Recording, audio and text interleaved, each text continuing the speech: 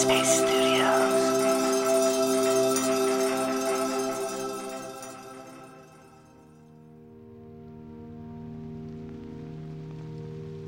Greetings. My name is Kaysunga, and welcome to Radio Headspace on this marvelous Thursday. Something that was instilled in me, like as far as I can remember, was this notion of having good karma, especially from my father. He was the one that would always say, Kaysunga, do the right thing. You want your karma to be good. And what really threw me for a loop is when something would go wrong with him, and he would say out loud, my karma is off. He believed his karma was responsible for whatever negative thing occurred in that moment, which I found very interesting. The other phrase I would often hear in my household was, now you gotta suffer the consequences. And I usually heard that statement following something I had done that was labeled bad. So I was fully aware of the notion of consequences at an early age. As I continue to navigate this life of mine, intentionally bringing awareness to each moment as it occurs, I recently started to really explore this notion of karma versus consequences. So today I thought I would share with y'all what I've come up with so far. So this idea of karma is defined as the sum of a person's actions in this and previous states of existence, viewed as deciding their fate in their future existences. It's kind of the idea of what you put out into the world is what you will receive back.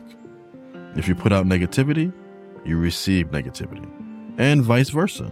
If you put out positivity, you receive positivity back.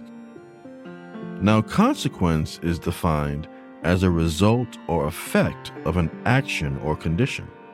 So obviously, based on these definitions, there's a lot of similarity between the two.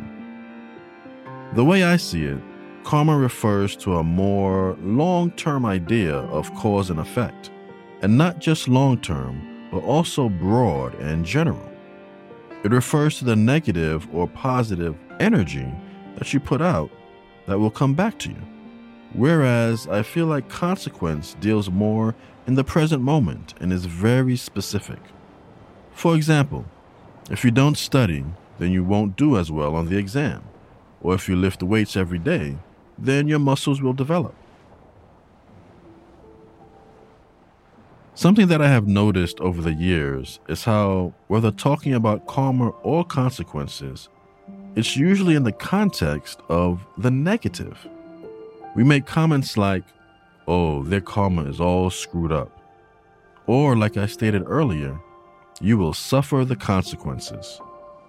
Just using the word suffer, that's a bit problematic for me, right? But this is how we talk to our kids, and this is the way we talk to each other also.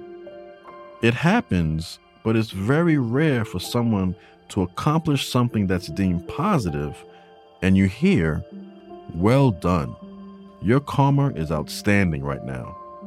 Or, the consequence of you listening and coming home for curfew is lots of praise and this loving, uplifting hug and kiss. Why don't we use karma and consequence in these positive ways?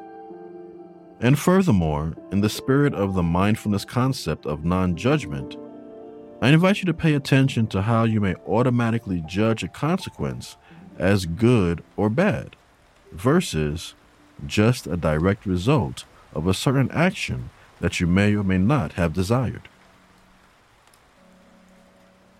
These small, subtle, mindful shifts can really make a difference in the long run. It's all about the mindful awareness that you bring to every single moment, to every single action. And just a gentle FYI, there's also a short pausing judgment video in the Headspace app if you want to check it out. So, mindfully stopping there in this moment. Thanks for listening today. I look forward to seeing you back here tomorrow. Have a happy and healthy day.